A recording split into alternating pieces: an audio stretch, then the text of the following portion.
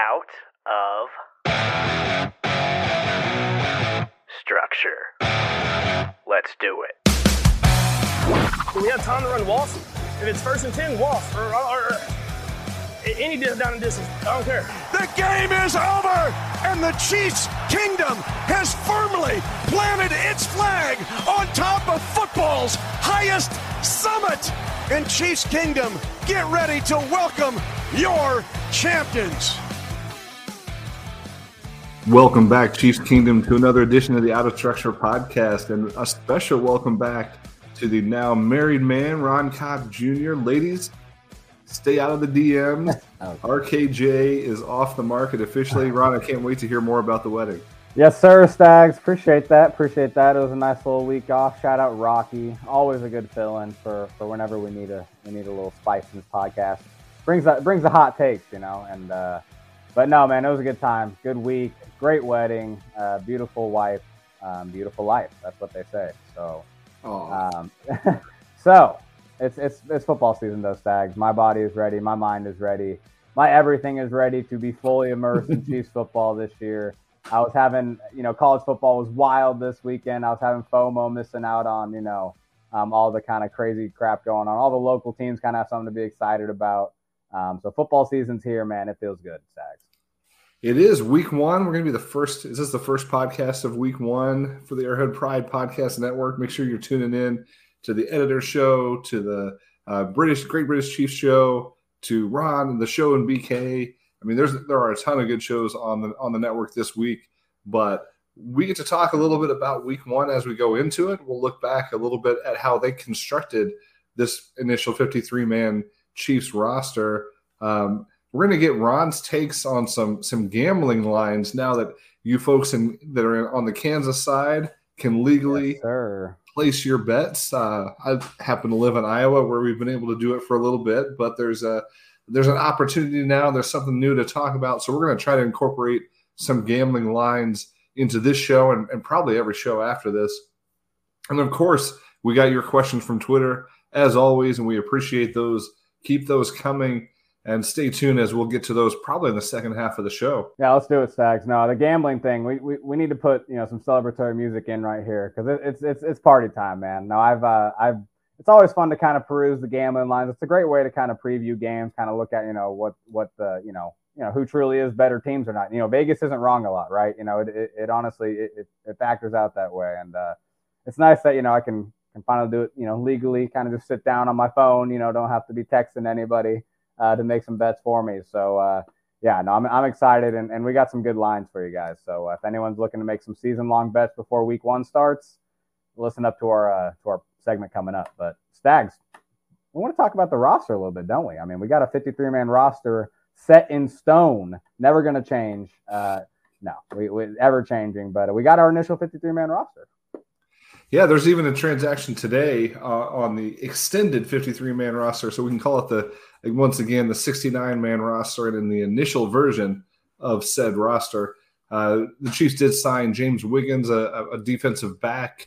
Young athletic player, right, to the practice squad today, Monday, as we're recording this. But the rest of the roster is pretty much how you thought it was going to come out. So I want to talk a little bit about some, maybe not specifics about the roster. I think that's been covered, but any big themes we saw about how they constructed this thing and who they were able to keep, who they weren't able to keep. And I'm just going to start there, that I didn't see where they lost anybody that any of us had hoped that they would keep. When you look up and down the roster, there may have been some guys you were surprised made the 53, but anybody that they released from the 53 that we thought might have a role on the team this season came right back to the practice squad. So I think in a lot of ways they played this thing pretty well. Dude, yeah, you look at and we've been talking about this D-tackle battle. Just the fact that they were able to retain all three of the guys battling it out, Colin Saunders, Danny Shelton, Taylor Stallworth. You look at the offensive line, right? We all know we like the starters, but having Austin Ryder, who has literally started a Super Bowl with Patrick Mahomes, someone that Patrick Mahomes is comfortable with, if that's your practice squad call-up, I mean, you're living good, you're feeling good. the receiver position, they have Darius Fountain and Cornell Powell, guys that, I mean, Darius Fountain especially, just someone that can be called up in a pinch and do something, especially on special teams, someone they can trust. So, no, I think you're 100% right. I think just everywhere you look at the, even past that 53-man roster, it really is a well-rounded, whole team, and they've really made some good decisions, and they really have. Again, they didn't lose a lot of people they wanted to, and man, it looks good. I would say. Yeah, I think Veach and his team had to really be smart about who they released, who they thought they could get right back, and they really leveraged this expanded veteran practice squad rule, right, where you can have 6 players with unlimited amounts of experience on the practice squad. So they're using that as really an extension of the 53. Any of these roster battles that we thought that were taking place, the defensive tackle battle that was going between Saunders, Shelton, and Stallworth, in some ways Saunders won that. He's on the 53, but Shelton and Stallworth immediately returned to the practice squad, and you can really see where there's a plan there to leverage that unit, to bring folks up maybe on a matchup basis, definitely on an injury basis. But really, they had a smart way of releasing veterans that didn't have to go through waivers. Yeah. And with likely that handshake agreement that they're going to return right back with the practice squad contract in hand. It really felt like they had a plan there, and they executed it well. Yeah, and then we're talking about the fringes of the roster, right? But then you just look at the meat of it, the actual, the thick of it. And you found a great tweet from Jason at Over the Cap, on Twitter, about just how much of the Chiefs roster is homegrown developed talent that they drafted. The Chiefs have, according to this chart by, again, Jason at Over the Cap, have the largest percentage of their roster as teams or as players that were drafted by them within the last 5 seasons. 73.5%, which is just, the second number is in the 72.7. So there's only a few teams in the 70s, but high number. And then also they have an 11.8% of their practice squad. I believe that's I guess 11.8% of the drafted prospects on the practice squad. I may be messing these numbers up. Yeah. Either way, they're impressive. So you add those, really, the way I see it, you add those 2 numbers up, right? So you've got 80, close to 85% of the Chiefs draft picks in the last 5 years are still with the team in one form or another. And really, you look back, over the last 3 years, there's really only 2 players that are not with the team still that have been drafted since 2019. And so, yeah, I mean, it definitely shows that they're figuring this thing out when it comes to drafting. They're definitely keeping their own draft picks in-house. And that's all the more noteworthy when they've had so many big draft classes. Last year was a big draft class. This year with 10 players and all 10 of them being retained in one form or another, 9 on the active roster, 1 on the practice squad. I mean, those are great numbers. The only people that it hurts really are the undrafted free agents, because there's not a lot of those guys that have made the roster over the last couple of years because they've done such a good job retaining their own draft pick. Yeah, that is funny. I mean, you kind of think as an undrafted free agent, it's kind of a destination to, come to Kansas City, maybe like, oh, yeah, maybe I can catch on with the Super Bowl team. Well, it's apparently pretty hard to catch on because they're so good at utilizing their draft picks, not wasting them. So, it should be a credit to Brett Veach. That same chart also shows that there's a very small number of the Chiefs draft picks that are on other teams' rosters, probably direct correlation to how many of them are still on the Chiefs roster. And one of the smallest percentages, if not the smallest percentage in the league, that are actually out of football or out of the league. And so really by any metric you look on that particular chart, they've drafted well, they've retained those players, at least through their first contract.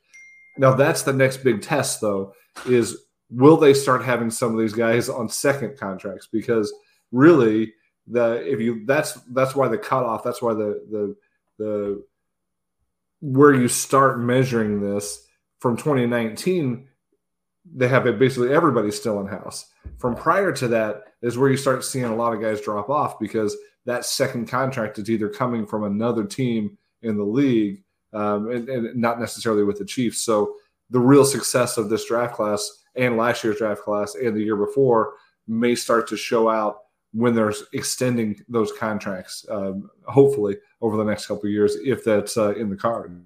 Well, and that's the negative of this. If there is a negative of how good being so good at drafting is that you really can't keep everyone. You can try, but if you are so good at drafting that all these guys, deserve a contract worthy of, being a starter, a quality starter, and they're all coming up at the same time, there's going to be guys that we think are good players that aren't going to be able to be re-signed for just that reason. They're going to have to pick and choose at times. So that'll be a good test to see kind of, Beach, this is the draft part of it as being a GM. Now, how do you maneuver the signing second contracts where you get value and where you can kind of trust your future draft picks to kind of make up for losing quality players? But on the flip side, when you remember the most valuable commodity in all of football, right, is a great quarterback on a rookie contract. Right. And then things change when you have to pay that quarterback. And then what does everybody say? What you have to do when you sign your quarterback to the big contract, you better start drafting well. And that's really exactly what they've done. Exactly. Mahomes is now on a big contract, although it's still a bargain as compared to the rest of the league, and continues to be proven so with guys like Russell Wilson getting paid. But they've started drafting really well, and they have a bunch of young players on rookie contracts to surround their quarterback who's now making, pretty substantial money. And that bodes well for the future, assuming these guys play well. Yeah, exactly. Well, and that's the thing. The draft is a crapshoot. It really is. I mean, you can. There aren't really necessarily teams that are very much better than other teams at drafting. It is kind of for the most part a crapshoot. So when you can go through these, periods of time like we've seen Beach for the past, 3 or 4 drafts that we're talking about here, and you can have all this success, like, it's not going to continue forever. That's just the way the draft is, honestly. There's going to be busts, there's going to be things, but to kind of hit on them all at once, like he's doing right now, it's a nice way to kind of, transition that period, like you're saying, into the big quarterback contract. I mean, if you're lucky, I'm wearing my Royals shirt today, but like when all the young ball players come up for the Royals and they all came up together. Exactly. And they all hit at the same time is when that team really blew up and took off. Obviously, football is a little bit different in the way that player development happens and the timelines are a little different. But if you've got a big chunk of young players all hitting the stride at the same time, this team could be good together for a long time going forward if these draft classes are as good as we think they are. Absolutely. Well, the other thing I noticed, though, by the way, is that they didn't make many other transactions. We've been right. Everybody in Chiefs media has been good this year, not in every year, but this year, everybody's been good about saying this is the initial 53-man roster. It's going to change. They're going to sign somebody. They're going to trade somebody. They're going to claim somebody on waivers. There's going to be transactions that are going to change this roster from day one. And really, we haven't seen a lot of that. They signed a couple of players that they had shown some interest in to the practice squad. The tight end out of Missouri being one of those. Yep. Other than that, I mean, they haven't disrupted that initial 53-man roster at all yet. The only transaction, really the one that we talked about last week with Rocky, that the roster construction hinges a little bit on Blake Bell going to IR. Who are they going to, have to release and re-sign because of that transaction? Sounds like that's in the works now. Blake Bell's going to IR. Elijah Lee is going to be coming right back on the roster, specifically announced or mentioned as the guy who's going to take that spot.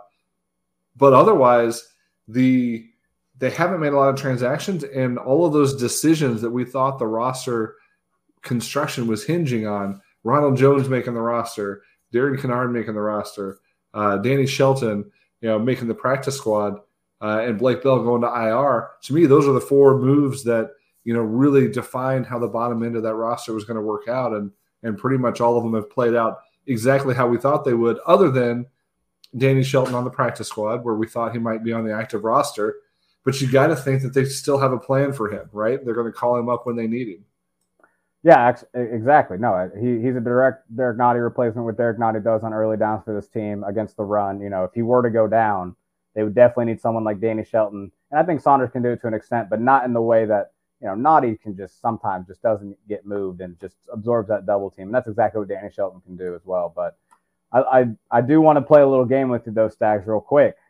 I want to just kind of guess the game day inactives, because honestly, it was kind of going through it, finding 6 players out of this 53 and the rule being that, you can actually have up to only 5 inactive with an offensive lineman, an 8th offensive lineman, active, obviously. It is kind of tough to pick out some players that you don't, that don't suit up. I mean, there might be some players that, showed out in the preseason a little bit, that might be kind of, just naturally not dressed up. So I don't know. Do you have a prediction? Let's do a snake draft here. So I'll pick an inactive, and you can follow it up with another one until we have our 5 or 6. Perfect. So I'm going to take the first round draft pick when it comes to game day inactives. It's Shane Buechele, the third quarterback, is going to be inactive every week. There's really no question about that unless catastrophic injuries happen above him. So the first pick in the inactive draft goes to Shane Buechele. Yeah, accurate first pick. And I think the second pick is pretty set in stone too. Darian Kennard, the right tackle from Kentucky, 5th round pick, just not there right away to contribute right away. But he's still in the 53-man, obviously, because they don't want to, have a chance of losing it, obviously. Yeah, that was an interesting one because so many of the media and folks around the Chiefs had talked about how he's not going to make it. They're going to cut him. He hasn't shown enough. Maybe he'll be on the practice squad. But maybe they also like that rookie contract, and they just want to keep that thing intact while they continue developing. So, I think that's a no-brainer. He's a 3rd or 4th in line for a tackle spot, and I think on a game day, if they really needed an emergency tackle, they've got plans there in-house on the active list. So I think he'll be inactive every single week. So the second pick being Darian Kennard. For the third pick, I'm going to cheat a little bit and say it's one of the defensive ends. so we don't know what their plans are there, but it was a mild surprise that both Josh McCain and Malik Herring both made the roster. We thought it'd be one or the other. Both of those guys made the roster along with Carlos Dunlap. But Dunlap was banged up. He's back to practicing again, but he hasn't practiced a lot. And so maybe it takes a little time for him to be active. So maybe week 1, he might be the inactive one. But then I think every week, at least one of those 3 is going to be inactive as long as all 3 of those guys are on the 53. Yeah, I'm with you. And I think it makes sense maybe that Kando gets that edge over Herring right away just because he has some experience playing, in the defense, obviously. But Herring was better. I agree. Yes, right? I really liked Herring. I really liked what I saw from Herring this year. I thought if they picked between the 2, I would want Herring on the team. But Herring was dealing with his own little bang up in practice, recently too. So, I think it could flip flop like you're saying, like one or the other, and that's why it makes sense why you cheat and take 2 for that draft pick. But I'm gonna go. Who's your 4th pick? The 4th pick to me seems pretty clear, and it's a kind of surprisingly clear. Joshua Williams, the cornerback, just because one of the cornerbacks is going to be inactive every week. That's kind of just how it works. They kept 6. Chris Lammons is a special teams ace, and it was funny. We actually had an AP commenter kind of come at us for calling Chris Lammons a special teams ace. That's what he is. That's what Dave Tobe calls him, and that's just how they're going to treat him. So get used to him being on that 53-man roster, and I really think he's known league wide as one. This is not just like Dave Tobe talk. Like he's a legitimate one of the better special teams players in the league. Yes. Now, is it Lammons or Lamons, by the way? I go back and forth. I always knew it as Lammons. Everyone kept calling him Lamons, so I tried to transition, but it's going to go back and forth. But anyway, Jalen Watson as well, kind of earning.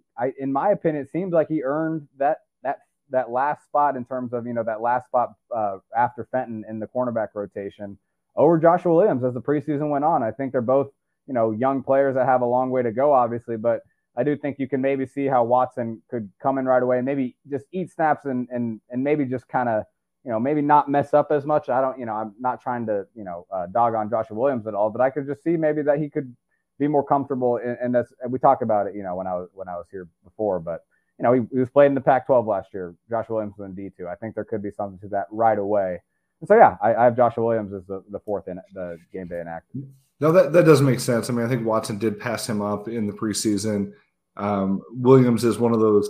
Williams might be arguably the better long-term prospect just because of the physical attributes, but might take a little bit more time and season. Right. So I think you'd be perfectly happy with him being inactive and continuing to work on his craft and being a future starter. But Watson can play special teams. He showed some big special team snaps in preseason. It makes a lot of sense. All right, so we've got one pick, the final pick in the inactive draft. We're assuming that they're going to have 8 offensive linemen active. Yeah. Otherwise, I would have said Prince Tega Winogo would be the other inactive. But if they go ahead and keep him active, keep 8 offensive linemen on game day, they only have to have 5 inactive players. And I think Colin Saunders might be that guy, but it might only be on those weeks where Danny Shelton or Taylor Stallworth come up from the practice squad. So Saunders was inactive quite a bit last year, and I think he's just one of those players that he was probably on the bubble. He earned his way onto the roster, but I don't know if he's earned a spot in the rotation quite yet. What do you think? Yeah, no, I think that's a good point. I do think it's going to be in that similar vein he's always been in his career where, he's a game day inactive. He's on the 53, but he just doesn't always play. It's one of those things where maybe early in the season you don't feel the need to have as much, rotation with your D tackles because they're maybe more fresh than they will be later in the season. You're right. Those 2 elevations that they have from the practice squad, they can kind of pick and choose when they feel like maybe they need a little more run support with a guy like Danny Shelton. Or if they just, kind of want to mix it up, maybe give Stallworth some opportunity. So, it's interesting. I was thinking Ronald Jones, to be honest with you. Although I think they're both in that similar situation, like we're kind of saying, where, depending on the matchup, depending on the situation, the game, maybe later in the season, Ronald Jones is more likely to be, called up because they need, maybe some fresh legs. Yeah, you know what? I might have to change my pick here. I was hedging a little bit anyway by saying that Saunders would be inactive if they called up somebody else on game day, because I think Saunders is in this weird spot where what does he do best, right? He's more of a penetrating, defensive tackle, and they already have Treshawn Wharton in that mold. They have Mike Dana, who's reducing down inside on some downs.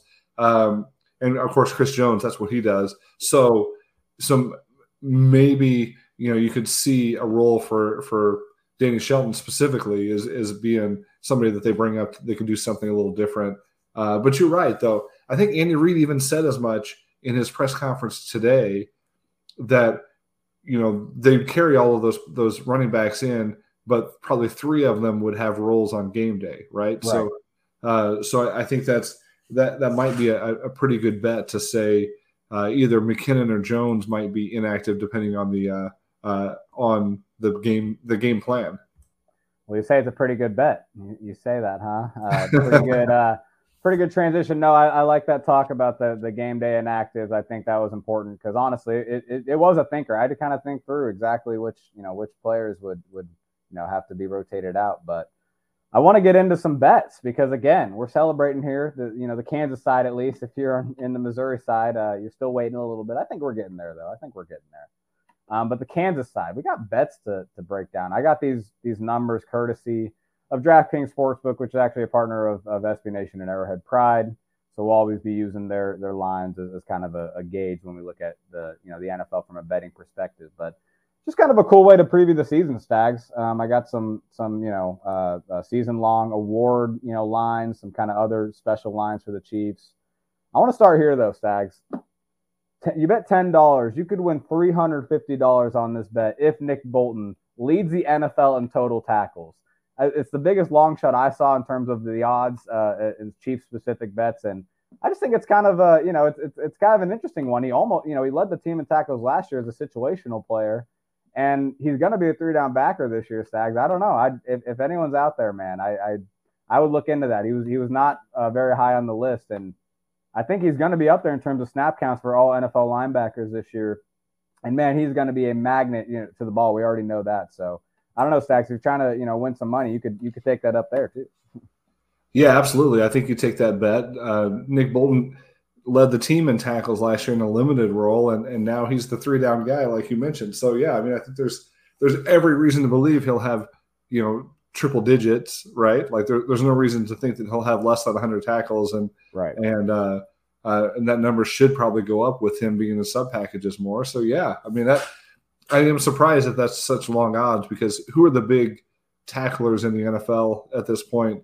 Like that are going to be ahead of him. And I think he's already put himself in that conversation prior to the season. So Yeah, I think it's maybe the odds makers not understanding that he is going to be a 3-down backer, and that's maybe where you can get a little advantage, catching up before the odds makers realize they're kind of maybe giving you a little bit of an edge there. But I don't know. Other ones, Stags, Patrick Mahomes plus 900 to win MVP, meaning you win you bet $100, you win $900. He's in third place with the Herbert, obviously behind Josh Allen and Tom Brady or Aaron Rodgers, I believe. I don't know. I should have put it, but I know he's tied with Herbert in third.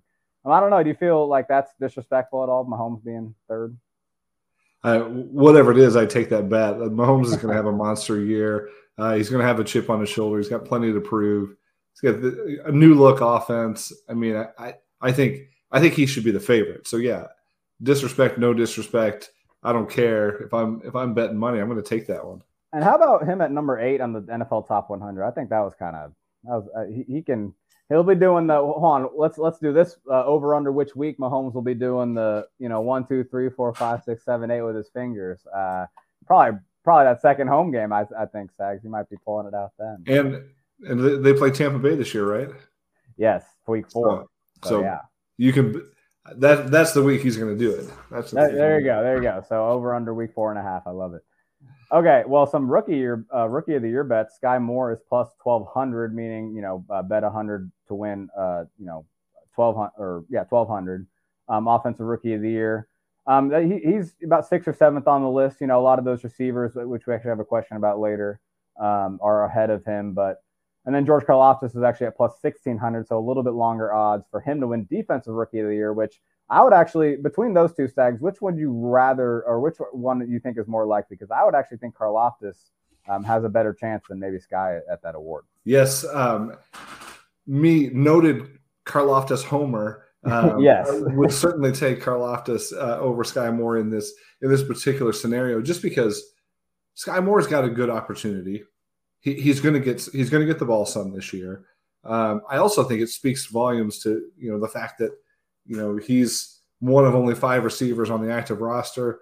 He's going to get the ball. But he's probably going to come along slowly. I can't imagine he's going to have more than a couple catches a game, at least early on. And so he's just not going to get the hype. He's not going to get the notoriety his rookie year. So I would not take the Sky Moore bet. The Karlaftis bet at this point is interesting because, again, I'm still keeping my expectations low for Karlaftis, but we talked about this on the pod after the second preseason game when he got a sack, and I said something to the effect of, I had previously predicted 4 to 6 sacks a year for Karlaftis, just being what I saw in college, especially last year. But if he does what he's been doing and gets even every other game, fights his way into a sack, you've got 8+ sacks for a rookie.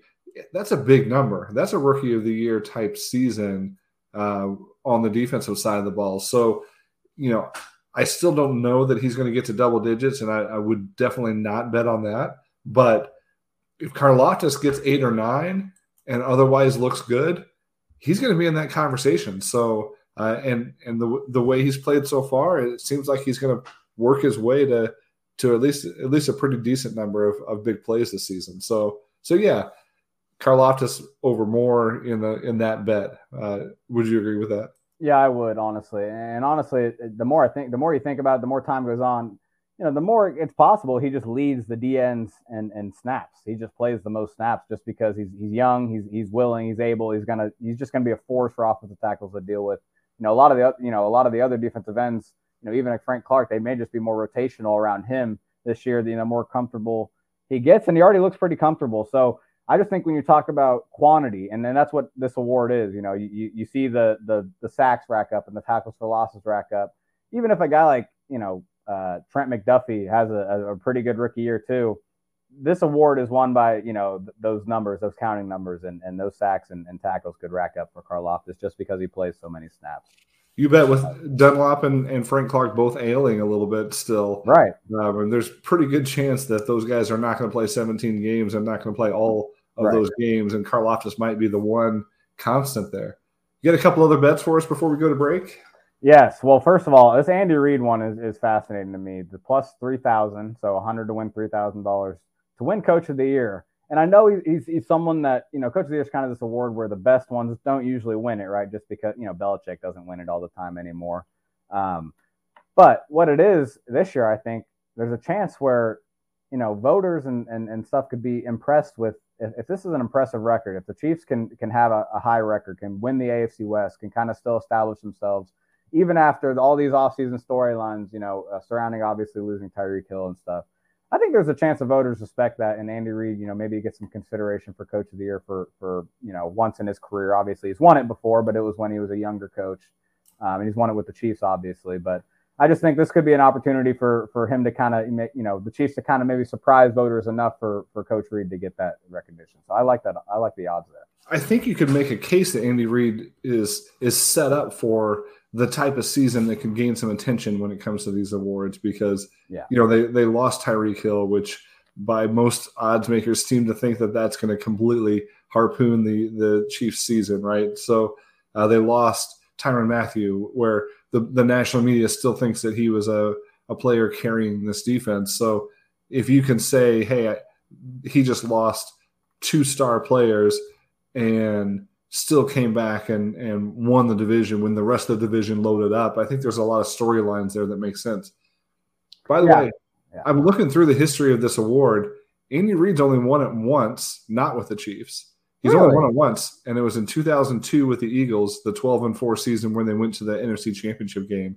That's it. Only one award in his distinguished career, and I think that's and he has not won it yet with Kansas City, even though I'm sure he's deserved it at least a couple of times. Well, honestly, yeah, I'm surprised that is maybe like another, maybe not the official Coach of the Year award, but maybe he got another type one because I swear he got it in 2013, his first year.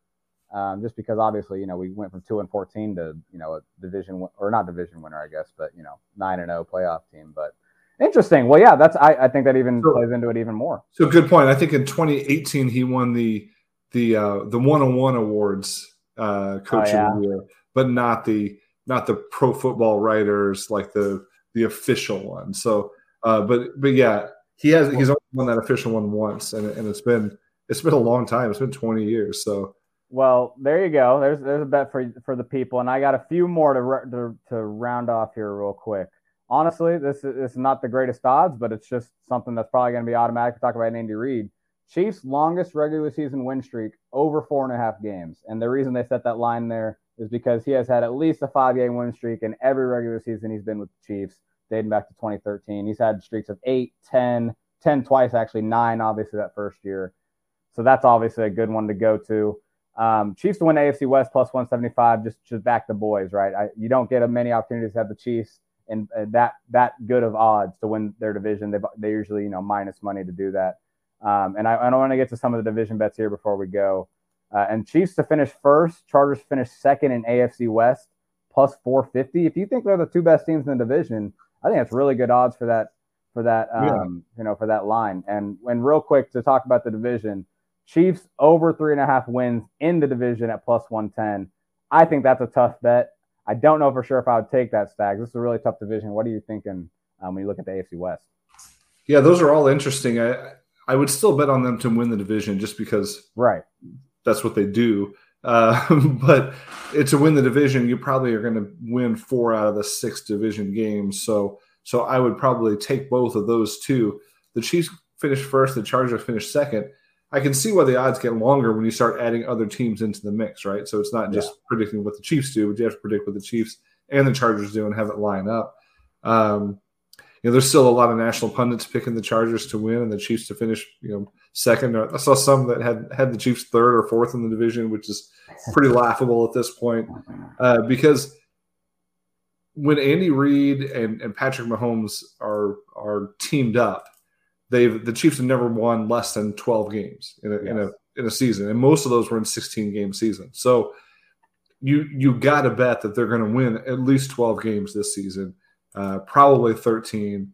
And so that's probably going to be good enough to win this division, as tough as it is this year. So yeah, the teams are going to beat up on each other a little bit more. Yeah, the other teams in the division are improved, but I still think I might take all three of those. What do you think?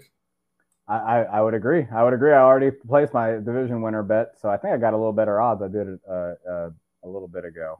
Now that the over 4.5 game win streak, this might be an interesting year for that one, just because this season the schedule's rough. Yeah, and there are some stretches there that get pretty nasty.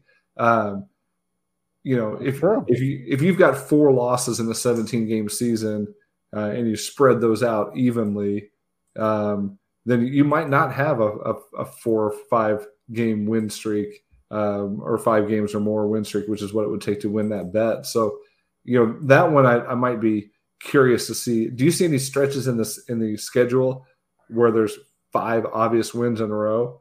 I would say late in the season, they may, if they win a couple division games, they got that Seahawks Texans kind of in that same stretch late. I think that's where the money spot is. Yeah, you're right though. Anywhere else, it's tough to say for sure that they'd put that together. Yeah, if you take the last 5 games, I guess you got Broncos, Texans, Seahawks, Broncos, Raiders. That's still tough though. Broncos twice. That's to beat the same team twice within. 3-4 weeks? That's tough. Yeah, but there's some brutal stretches of the schedule, and I'm curious to see how it plays out. I wouldn't be surprised to see them a little bit up and down this season as the season goes on. But tell you what, we probably got to pay some bills, get to break, let hear from our sponsors. But in the meantime, Ron, this time I got a wedding-themed Would You Rather from you that I stole from Rob Collins of Fox 4 on Twitter. So we'll say courtesy of Rob Collins, not stolen from. But you just had a wedding, just had a reception, probably had a nice cake, maybe had a good meal. I don't know if you served steak to all your wedding attendees or not, but you're nodding here. So we did. Do you serve some steak? Oh yeah, no, we did it up. Yeah, it was all right. It was home style steak, chicken cordon bleu. It was good. Nice. So Rob asked, would you rather have steak flavored cake or a cake flavored steak? That's the would you rather that we're going to ponder as we go to break. Stick with us. We're getting to your Twitter questions as we come back on the Out of Structure podcast on the Arrowhead Pride Podcast Network. We'll be right back to hear about Ron's steak flavored cake or cake flavored steak.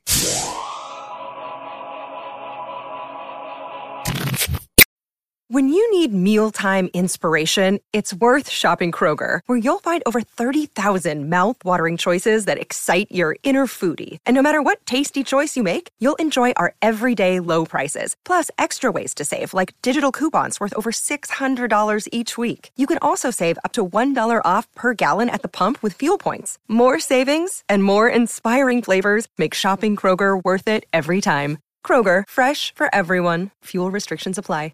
And we're back. Thanks for sticking around with the Out of Structure podcast. We're about to get to all of your Twitter questions, which there are some really good ones this week. But in the meantime, Ron, coming back fresh off the honeymoon, fresh off the wedding and the reception, would you rather have a steak-flavored cake or a cake-flavored steak? This question is horrible. You thought my would you rather of which division rival would you rather see win the division was bad. I mean, imagine trying to eat one of these just makes my stomach turn and my skin crawl. Oh man, I gotta go steak flavored cake though. I don't know. I cannot take the texture of a steak tasting like cake. I just don't think I could do it. Steak just tastes so good, so I'm just gonna deal with it feeling mushy and textury in my mouth and just deal with it tasting good. So I'm gonna go steak flavored cake. Yeah, I mean they've got like a lot of desserts with meats in them now. Like there's a lot of bacon flavored stuff. There's I could see having a little bit of like a sweet and savory cake that had a little steak flavor to it, but you're just ruining a good steak if you're making it taste like anything else or adding anything sweet to it. Yeah. If you bring me out a steak that's got icing on top or something, it's not going to go well. So I think you probably came out on the right end of that one. Yeah, I would say so. No, that cake does not sound. Or that cake, I don't know. I'm totally not a good one. Not a good. We'll get to some more appetizing questions here. We'll start with Ken Nooner at Mr. Nooner84 on Twitter. Do you think the defense will take a couple weeks to get their mojo going, or will they be as dominant as they looked in the preseason? So yeah, this is an interesting point, right? I mean, the defense is very new to a lot of players. I mean, Spags has even mentioned that he usually takes the first quarter of the season to kind of maybe work through some things, kind of feel who they are as a defense, like what things work for them, and that's kind of been evident in his defense at least in Kansas City, right? That we've seen a lot of slow starts, especially last year. But then at time they turned it on and looked like a very dominant unit. Even maybe you could say a weaker schedule helped a little bit, but yeah, I do think there's a chance that the defense that goes through its rough patches right away. I think it's natural for a Spags defense anyway, but we got a lot of rookies. We've talked about it, man, and you got your first quarter quarterbacks, the first quarter of the season, I should say. You got Kyler Murray, Justin Herbert, Matt Ryan. Matt Ryan's a veteran. He's someone who can definitely still pick you apart a little bit, and Tom Brady to round that out, right? So I definitely think there's ways where the defense could go through some rough patches right out the gate. It'll be interesting to see if Tom Brady finds somebody to pick on in this new look Chiefs defense. In the past, all he had to do was look for 49 or 56 out there, right? You just knew that that's where the ball was going. Wherever those guys were, they were getting picked on. Previous points in their careers, Charvarius Ward, other players have been that guy that got picked on.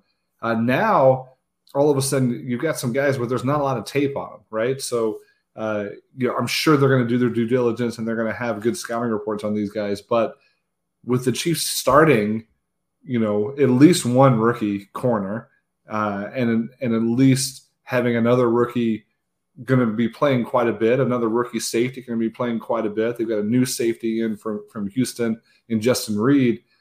I think it's going to be interesting to see how the communication works in that secondary, how they play together, but also are there any glaring, ugly, weak links that can be just picked apart by a veteran who knows what they're doing? As of now, I don't see one, unless maybe you get Leo Chanel in coverage. Other than that, I don't really see one. And so it might be better than we think.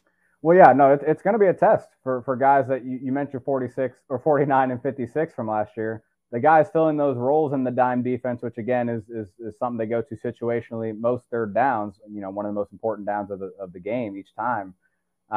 Those same guys filling those roles, Nick Bolton and Justin Reed actually is playing the Dan Sorensen role, while Brian Cook will come in, but actually play more towards the back end, a traditional safety responsibility. But those two guys are it's a big test. You'd rather have those guys facing those tests, facing those challenges, right? Rather than Ben Neiman and Daniel Sorensen last year. But it is going to be tough, man. It's not going to be easy right away. I think Justin Reed is someone that's excelled as a free safety a lot in his career, someone that patrols the back end. Spags is trusting him to come down and play over tight ends in those situations and kind of, play closer to the box. And again, that's where what Dan Sorensen was doing last year. He got picked on sometimes. I think teams will still try to go to those same players and test them in those responsibilities. But again, I think we all feel better about those two players in those roles. So it'll be an interesting test. Yeah, please test Brian Cook as compared to Sorensen. Right. I feel much better about that opportunity. Let's just jump to Thomas Ramirez's question. Are you more excited about how the offense looks or how the defense looks, at least early in the season? Definitely how the new offense looks. I know we just talked about the defense, and I'm excited for that too. But there's so many questions we still really don't know the answer to. I mean, we've seen these wide receivers play a little bit in the preseason with Mahomes, but not a ton. I mean, Juju Smith-Schuster was held out with that sore knee and the most extended playing time Mahomes saw in that second game. So what the wide receiver distribution really does look like. I mean, does Sky Moore have a higher rate of usage than we think, or is McCole Hardman, is he just reserved back to that gadget role, or is there going to be a surprising, coming out party for him this regular season where he is, stepping up? It would be surprising to me. I'm not betting on that. We're talking about betting. But yeah, also the running back roles, right? I mean, they kept Ronald Jones, right? So now we have these four running backs and just kind of how they distribute them. Clyde Edwards-Helaire is definitely, the first running back off, onto the field, but does that mean he's going to be the running back on the field the most? Not necessarily, right? Jerick McKinnon, I think, seems to be the third down back. It seems to be that is the case, according to the preseason snaps. And then you want to get guys like Pacheco the ball. I mean, you see that he is much more explosive, and that's exciting. So I don't know. I really want to see if Clyde, is does kind of hold on to maybe the highest usage of snap rate, but I don't think it's necessarily the case, even though he has been like the clear, like his starting role has never been questioned throughout the preseason, but just how much he's used, I'm curious to see that for sure. Yeah, I'm really excited about the wide receiver group, and I think there's the unpredictability of it and just the sheer, depth of this group is going to be more fun for me to watch because, last season we all knew, last season and the year before really, is defenses were going to try to take away one or two guys, and there was basically zero chance of getting production if those two guys were taken away or if one of them was hurt. Like it really was that obvious, and I think last year it really came back to bite them more than it had in previous seasons when defenses changed everything to contain Tyreek Hill. The Chiefs didn't have a good answer for that. And as much as we wanted to hope that a Byron Pringle or a Demarcus Robinson were going to step up and start making some plays, I don't feel like it ever really happened on a consistent basis. So now you've got guys from 1 to 5 on this wide receiver group that, I feel like Justin Watson's going to have a 100-yard game with a touchdown this season. Like there's going to be games, and it might just rotate like that, where MVS goes off, where Sky Moore goes off, where Juju I think is probably going to be the most consistent of all of them. But you're going to have a lot more opportunity, I think, for the offense to look fun, to look depth, to show off that depth. And I think Jake Wilson's question sort of gets to all of this, right? He asked, the offense now has more depth at receiver, dynamic tight end, and a diverse group of running backs, which is an interesting way of putting it. Do you think they can actually unlock the full breadth of Andy Reid's playbook? Yeah, no, I think there is the possibility to do it. It's up to the coaching staff to do it at this point, right? Because I do think, when you put all the pieces together, when you look at the certain packages they can go for, and I'll list them off, right? We talk about the 13 personnel packages with the 3 tight ends, the different things they can do with that. Obviously there's the different ways they utilize 11 personnel where Kelsey's that tight end, but he don't treat him like a tight end. So it's basically 10 personnel, the ways they're, that kind of uniqueness they can do there. But also, maybe we see these 5 wide formations this year. That's kind of maybe an add-on where, if they need to kind of, mess with the defense, maybe they can have Sky Moore, as a faux running back, right? Because they have 5 wide. The defense reacts to 5 wide, but then, you kind of bring in a running back and you still run a little bit. But that even goes to 21 personnel packages with 2 backs on the field, right? But if Clyde can maybe play more of a slot receiver role, and maybe you can have, where the defense sees 2 backs, they react to 2 backs, and then Clyde split out in the slot. There's also, just the traditional stuff that we all have been running, right? Where it's 2 backs, fullback, we're running power, running counter with a guy like Ronald Jones and hopefully Pacheco. There's just all these things that maybe weren't as available to them before. And even Jody Fortson, too, should get a shout out in this, too, because his kind of versatility, maybe in the red zone where, he can kind of spell Kelsey a little bit, or maybe they can both be on the field and both be these pretty dynamic tight end threats in the red zone.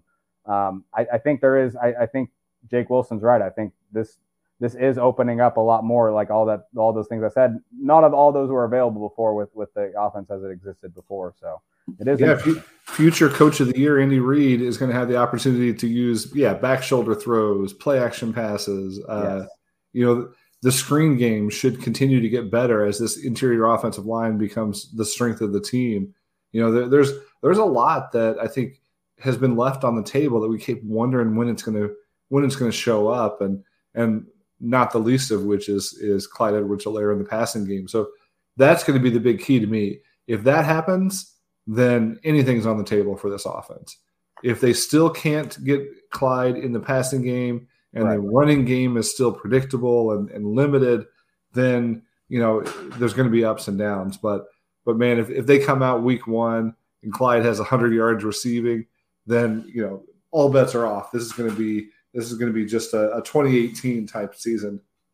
Yeah, and that's the thing. We don't know what it looks like yet. Exactly. I mean, they're not going to show it in the preseason, right? If they I wouldn't want them to, right? So there's going to be some surprises week 1, and hopefully good ones, right? Hopefully not bad surprises. That would be the hope. Yeah, they've definitely been holding some stuff back that we're going to see right out the gate. Jake Wilson also asked if Rojo struggles in pass protection and he's inconsistent as a receiver, which both of those things are historically true and seem to be true in the preseason. What does his inclusion in the initial 53 suggest about the Chiefs offense? Could that be, and this is me adding on to the question, could that be something that they were holding back, that they didn't show much, at least until the third preseason game, when all of a sudden they lined him up and let Jones get after it? Is that something they're just waiting to unleash on this regular season? Well, it tells you about the Chiefs offense that they don't necessarily think that the other running backs on the team can be as effective on those plays. And that, I highlighted on Twitter, but they like to spam a particular run play. It's a GH counter, guard pulling, kicking out the defensive end, the H-back or fullback, following through into the hole, and the running back's supposed to follow him while the rest of the offensive line down blocks. They love doing that because they have Trey Smith at right guard who's going to kick the defensive end's butt out of the hole. And they have quality blockers in a Michael Burton and or a Noah Gray. They'll use Kelsey at times, but I do think I just think it tells you that they want to run those plays, and the best one to do that by far, honestly, you want Pacheco to be good at it, but I think there is some vision stuff that Jones, as a veteran running back, kind of understands, and maybe is a little better at. It just tells you that they want to run those plays at some point. Maybe not right away, right? Maybe we see it later in the season, but maybe there's a time where they come out and Jones leads the team in rushing because they just spam those run plays, trust the offensive line to dominate a particular matchup where they think maybe they can do it, leading into the game is kind of the game plan kind of thing. So, yeah, I think it tells you that Jones has a role and it's going to be used at some point. They wouldn't have kept him if there wasn't a role in plan, right? Yeah, maybe we were all wrong about Ronald Jones all along. Maybe they never had him in the not making the roster slot. Maybe they just had a plan for him all along, and they said, we already know what he can do. We don't have to show it a lot in the preseason. Let's work on some other stuff. But, yeah, how fun would it be to see this offense open it up in the first half, get a big lead, and then just start running power with Ronald Jones in the second half of a game and just grind it out, just shut teams down in the second half. I mean, that would be an interesting, I feel like that's something he could do, and something that we would like to see them be able to run the ball to close games out. And I think you saw last season at the end of the season against the Bengals twice what happens if they can't do that. Yeah, exactly. No, and that's why I think we all kind of talked about this offseason. I was kind of hoping that would be the transition. We may have been disappointed so far the preseason, but there's always a chance for it to still be the case. But I'm going to get you with the question this time, Stags, and we're going to maybe rapid fire here a little bit on this, on maybe a little bit of a buy-sell off of Ian Corey's question at Belfast Chief. Are we overly confident in what this team is capable of based on the success of last year's rookie class? For this team to perform at a high level, we need multiple ifs to be true. And he lists off a bunch of ifs, and so a little buy or sell on kind of just what he's getting at in terms of his ifs. So his first one is if Karlaftis can be a hit. I mean, that's a pretty big if. Are you buying or selling that right away? Well, first of all, just on the overall question, are we confident? Are we overconfident because of last year's draft class? And I think some of that has crept in, at least from the draft to this point. And I think I'm talking about guys like Darren Kennard, who we just all said, oh, there's another Trey Smith. Check. He's going to be Trey Smith. He clearly isn't Trey Smith. He may still have a path to the team, but it's going to be a more normal late round pick, working his way up. And so, yeah, I think last year's class certainly did bias us to say, all right, you're going to get big contributions from rookies early on. However, to the point of Ian's question here, the Chiefs really are relying on a lot of rookies to perform this season. So there's going to be a lot of rookies who are going to have some influence on how this team performs and how the outcomes are. Karlaftis probably number one on that list, just because, as we previously talked about, there's some question marks around the rest of the edge room. And he's probably going to be the guy that's the steady player that gets a ton of snaps. I'm going to buy the fact at this point, I'm going to buy him being a hit because I think we've seen enough to say that his skill set translates and that he'll work his way into at least a sack every other game. And so I think he's going to be a hit. So I'm going to buy that one. Yeah. And then if Clark can be more than last year is his next one, which I think I'm teetering on the selling of that one, to be honest with you, Stags. I hate to say it. Yeah, I was buying it up until this last round of illness that just makes you wonder, is he going to be missing more and more time? If he's healthy, he's skinny Frank, he's out there running around, I'd buy that one. But at this point, it's at least a hold, if not a sell. I think, hold that probably is the right call. If Justin Reed can replace Tyrann Mathieu, I think we've talked about this a little bit. Sure. Buy or sell. Yeah, I'm buying this one all day long. I mean, I think, I feel like it's a little bit sacrilege, but after going back and rewatching last season, I feel like there's a football reason Tyrann Mathieu was let go, not just a money reason. And I think Reed can not only replace him, but I think he can be a lot better. So I'm going to buy this one for sure. If McDuffie can be as good as we hope. Yeah, I'll buy this one as well. I mean, I feel like he's not talked about very much. We just assume he's going to be good.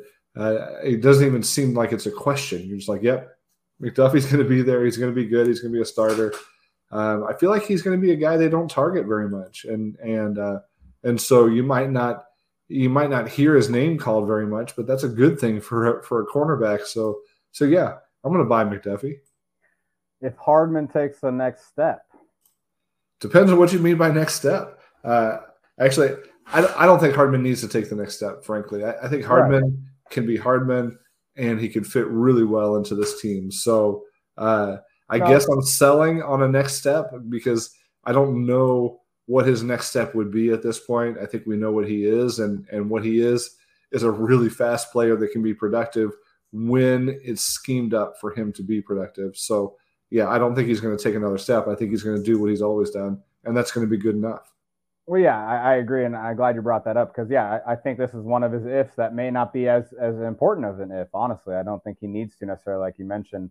But I do think his next step is pretty defined. I mean, he needs to, become a receiver that can get open, create separation by himself, not within the scheme, and, kind of just, advances their out running to a point where he can, again, get open by himself, have Mahomes trust that, in these timing routes, they can get it down rather than the design stuff that he gets. But again, I don't think it's as important for the team's success. But this one's kind of, I think something that I'll buy here. If Juju can remain fit and recapture his form. Yeah, I'll buy that one for sure. I mean, I think Juju he's the number one receiver. I think he's going to be proven as such. They gave him a little extra kicker on his contract last week, just out of good, goodness of their heart, but actually probably because they've already seen great things out of him, and they want to make sure that he's happy and productive. And so I have no reason to believe he won't be. Well, in the last one, he kind of mentions how these lists of ifs makes the question about Andrew Wiley being a serviceable right tackle seem like a home run. Do you buy or sell that he would be a serviceable right tackle this year for the entire year? Because it's a kind of a tough one. I think I'll buy it. I think I believe in Wiley, being able to do it. But I don't know. There could be games where it becomes a problem. What do you think? Yeah, I am going to sell. I think he has the ability to be serviceable, but I also think that there's going to be a better option before the season's over. So that's one of my bold predictions. I think we threw that out last week or the week before. Yeah. Lucas Niang coming back from PUP at some point. Maybe he gets a shot at that job at some point before the season's over. If it's not him, eventually it might be Kennard. It might be somebody else. I'm not sold on Wiley. I think he's a great sixth man. I'm just not crazy about him as the right tackle. So we'll see, but I'm not betting on that one. Well, that was the rest for his question. I know you want to maybe look at some rookie receivers and kind of maybe talk about the top ones, Stag. So you want to introduce that? Yeah, I saw this tweet from Stadium Rant at Stadium Rant HQ on Twitter. Which rookie wide receiver are you taking? George Pickens, Sky Moore, Drake London, or Chris Olave? Based on what you've seen, based on the odds, based on the betting line, what's Vegas? Who's Vegas like? So this year, I looked at the odds to lead the rookies in receiving yards. Olave is the favorite. The New Orleans Saints receiver, first round pick. He's plus 500, so $100 to win 500. Close behind him is Drake London, the Falcons receiver who you mentioned, and then third is George Pickens, who Kansas City was obviously familiar with going into the draft. He is plus 750. So longer odds than the first two favorites by a little bit. So if you like Pickens from the draft, you might go there. But Moore is actually eighth with plus 1,200 odds to Sky Moore to lead it. So he's a little bit longer of a shot. But I don't know, when you're talking about this year, I do like George Pickens. Honestly, I think he's gonna come up and that receiver core is in Pittsburgh is exciting. It's got some talent, but I do think he's going to emerge as maybe that top target and do a lot of, have a lot of production. But I don't know. Olave is tough, man, because if Michael Thomas, if he's kind of still wishy-washy, Olave is going to get a lot of targets in New Orleans, man, and he may be that kind of most impressive rookie right away just based on volume. Yeah, you kind of feel like at least these four guys all landed in good spots given their college career, given their outlook. Pickens is going to have an opportunity to win there because he plays like a Pittsburgh receiver to me. I just feels like that was a perfect fit. Yeah. Sky Moore, I think, is going to be a great fit in this offense long term. Drake London, there's nobody else there other than Kyle Pitts. So all of a sudden you've got a big receiver that's going to have an opportunity to be featured there in Atlanta. And then you've got Chris Olave, who was really the most pro-ready of the bunch, and he went to one of the most offensive playmaker needy teams, right, in that portion of the draft. So I think they're all in good spots. This question, I think you could read two different ways, though. If your question is like you read it, who's going to have the most receiving yards this year? I think I would probably go with I might go with London just because they just don't have a lot of other options. I think he's going to get a ton of targets. But would you pick any of these other guys, given what you know today? Would you trade Sky Moore for Pickens, London, or Olave?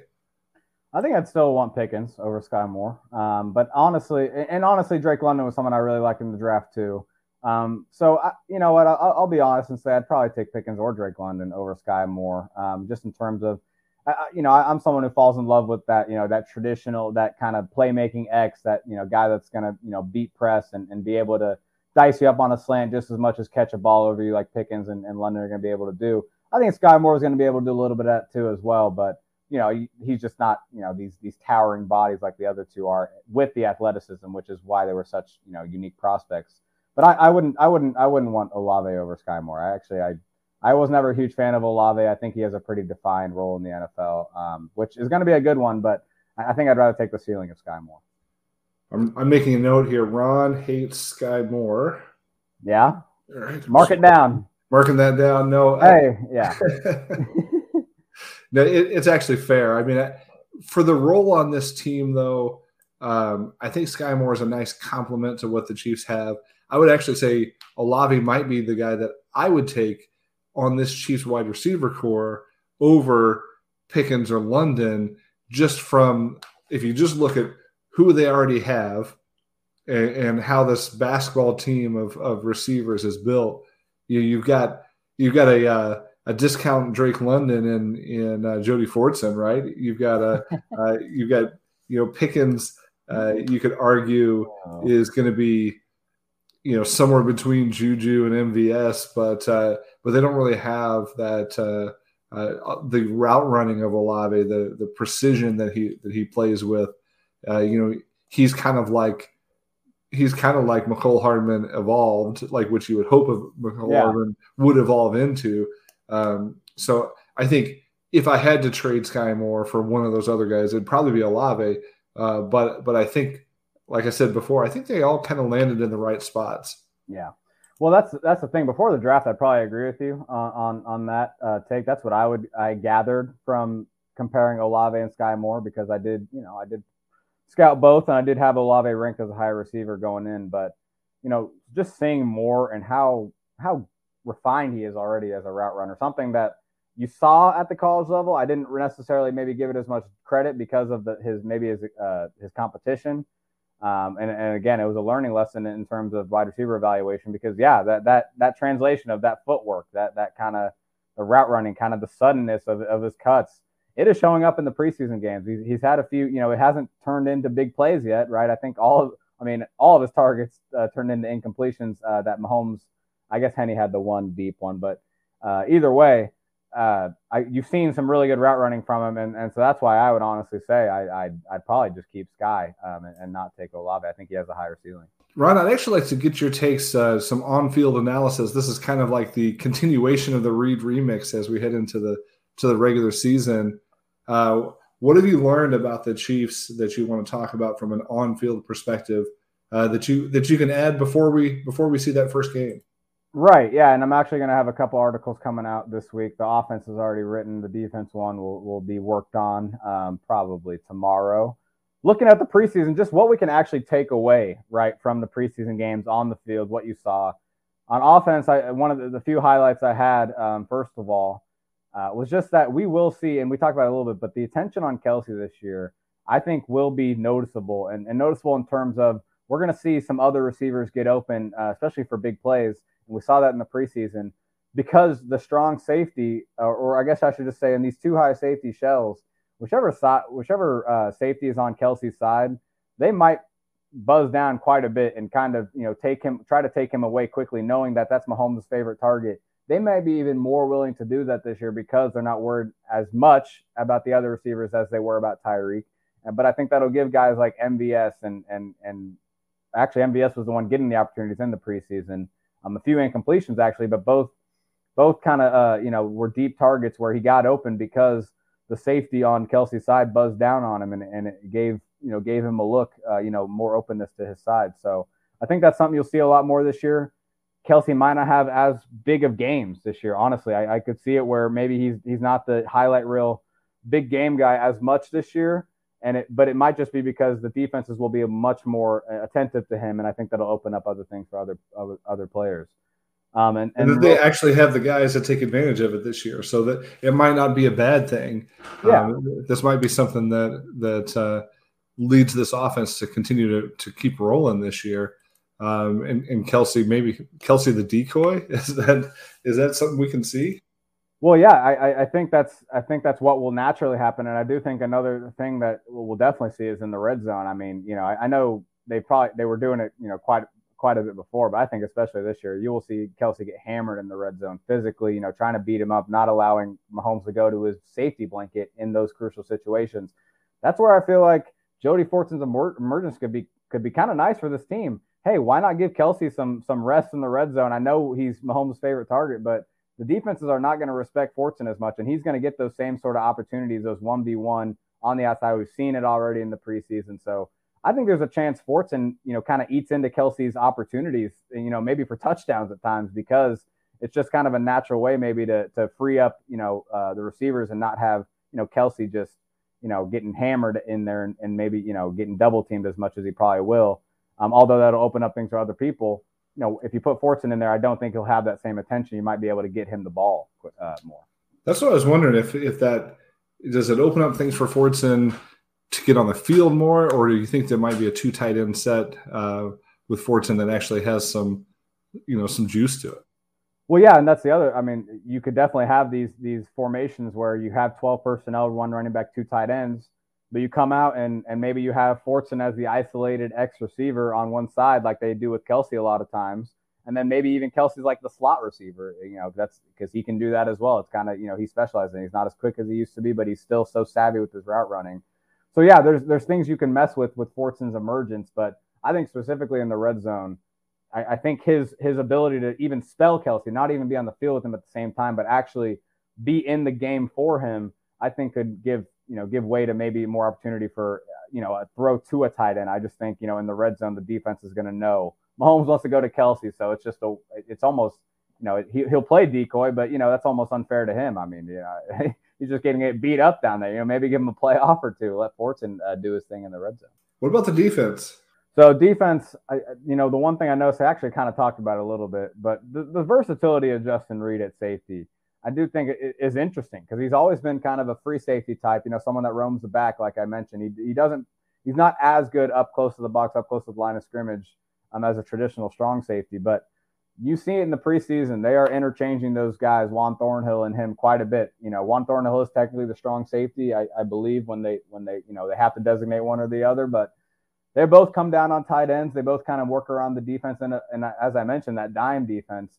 Reed is the one being asked to come up into the box and maybe play the run or play over a tight end, while Cook and Thornhill are the 2 safeties back in more of the traditional safety roles.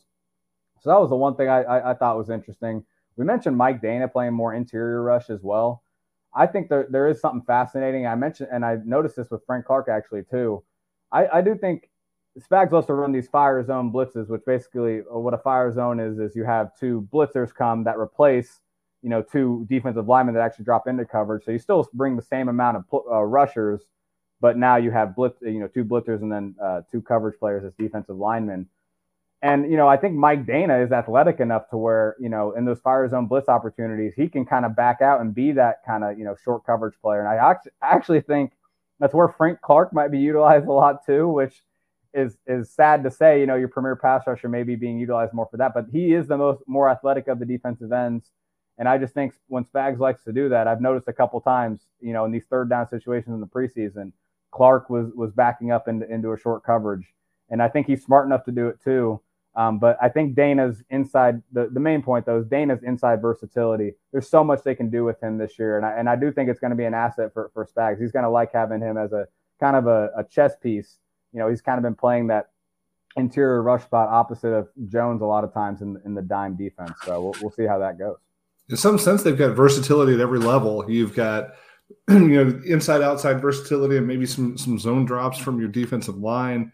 You've got linebackers that are going to be on the field for all three downs, and Gay and Bolton they're not interchangeable in their style of play, but they could be interchangeable pieces on the field. And then you've got, of course, the safeties that can do a lot, and you've got L'Jarius Sneed also who can do a lot of different things in that secondary. Yeah, no, Sneed is another good point to bring up too. I mean, I do think I saw a few times where maybe they didn't necessarily just go to the base defense when the defense got a little, or the offense matched with a little heavier of a personnel.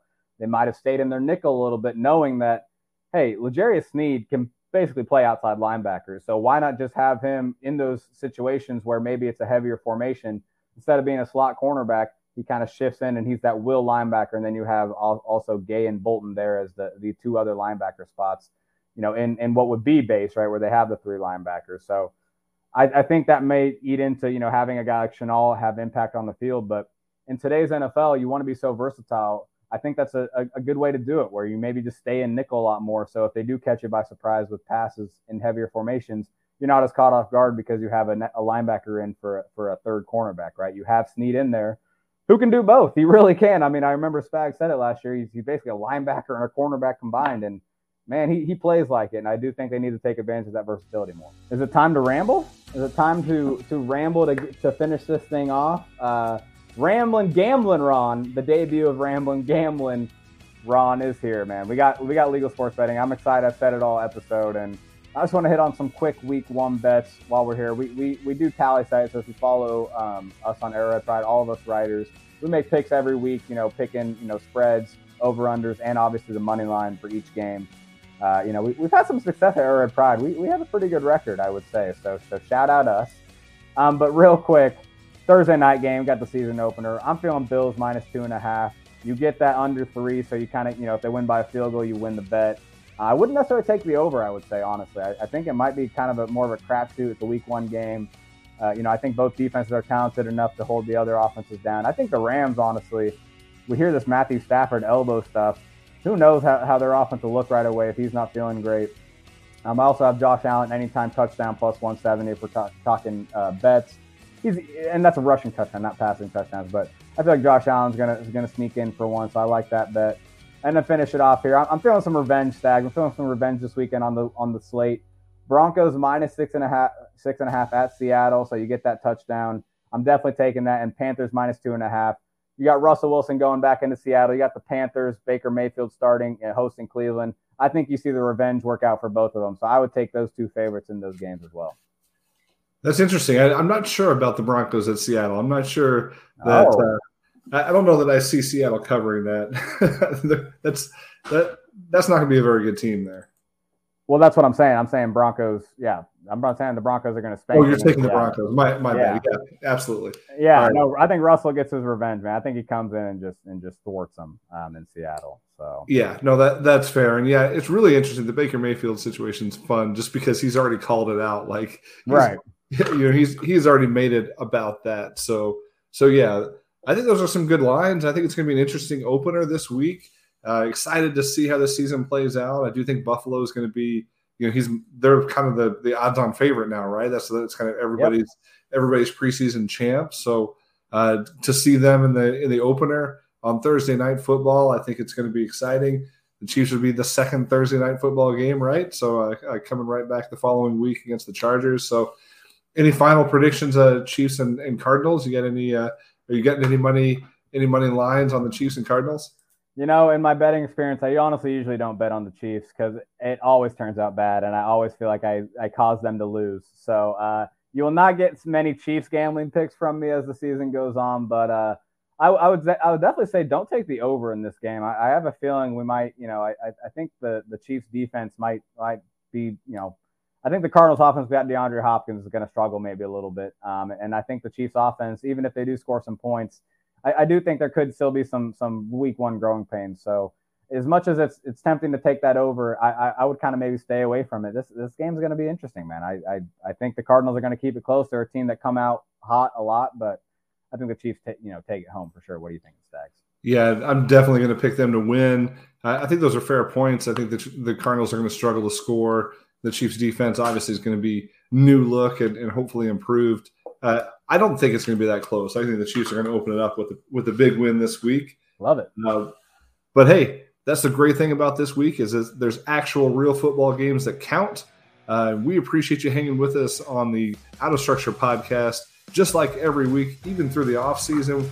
You guys stayed with us. We had great engagement and listens and downloads all off season.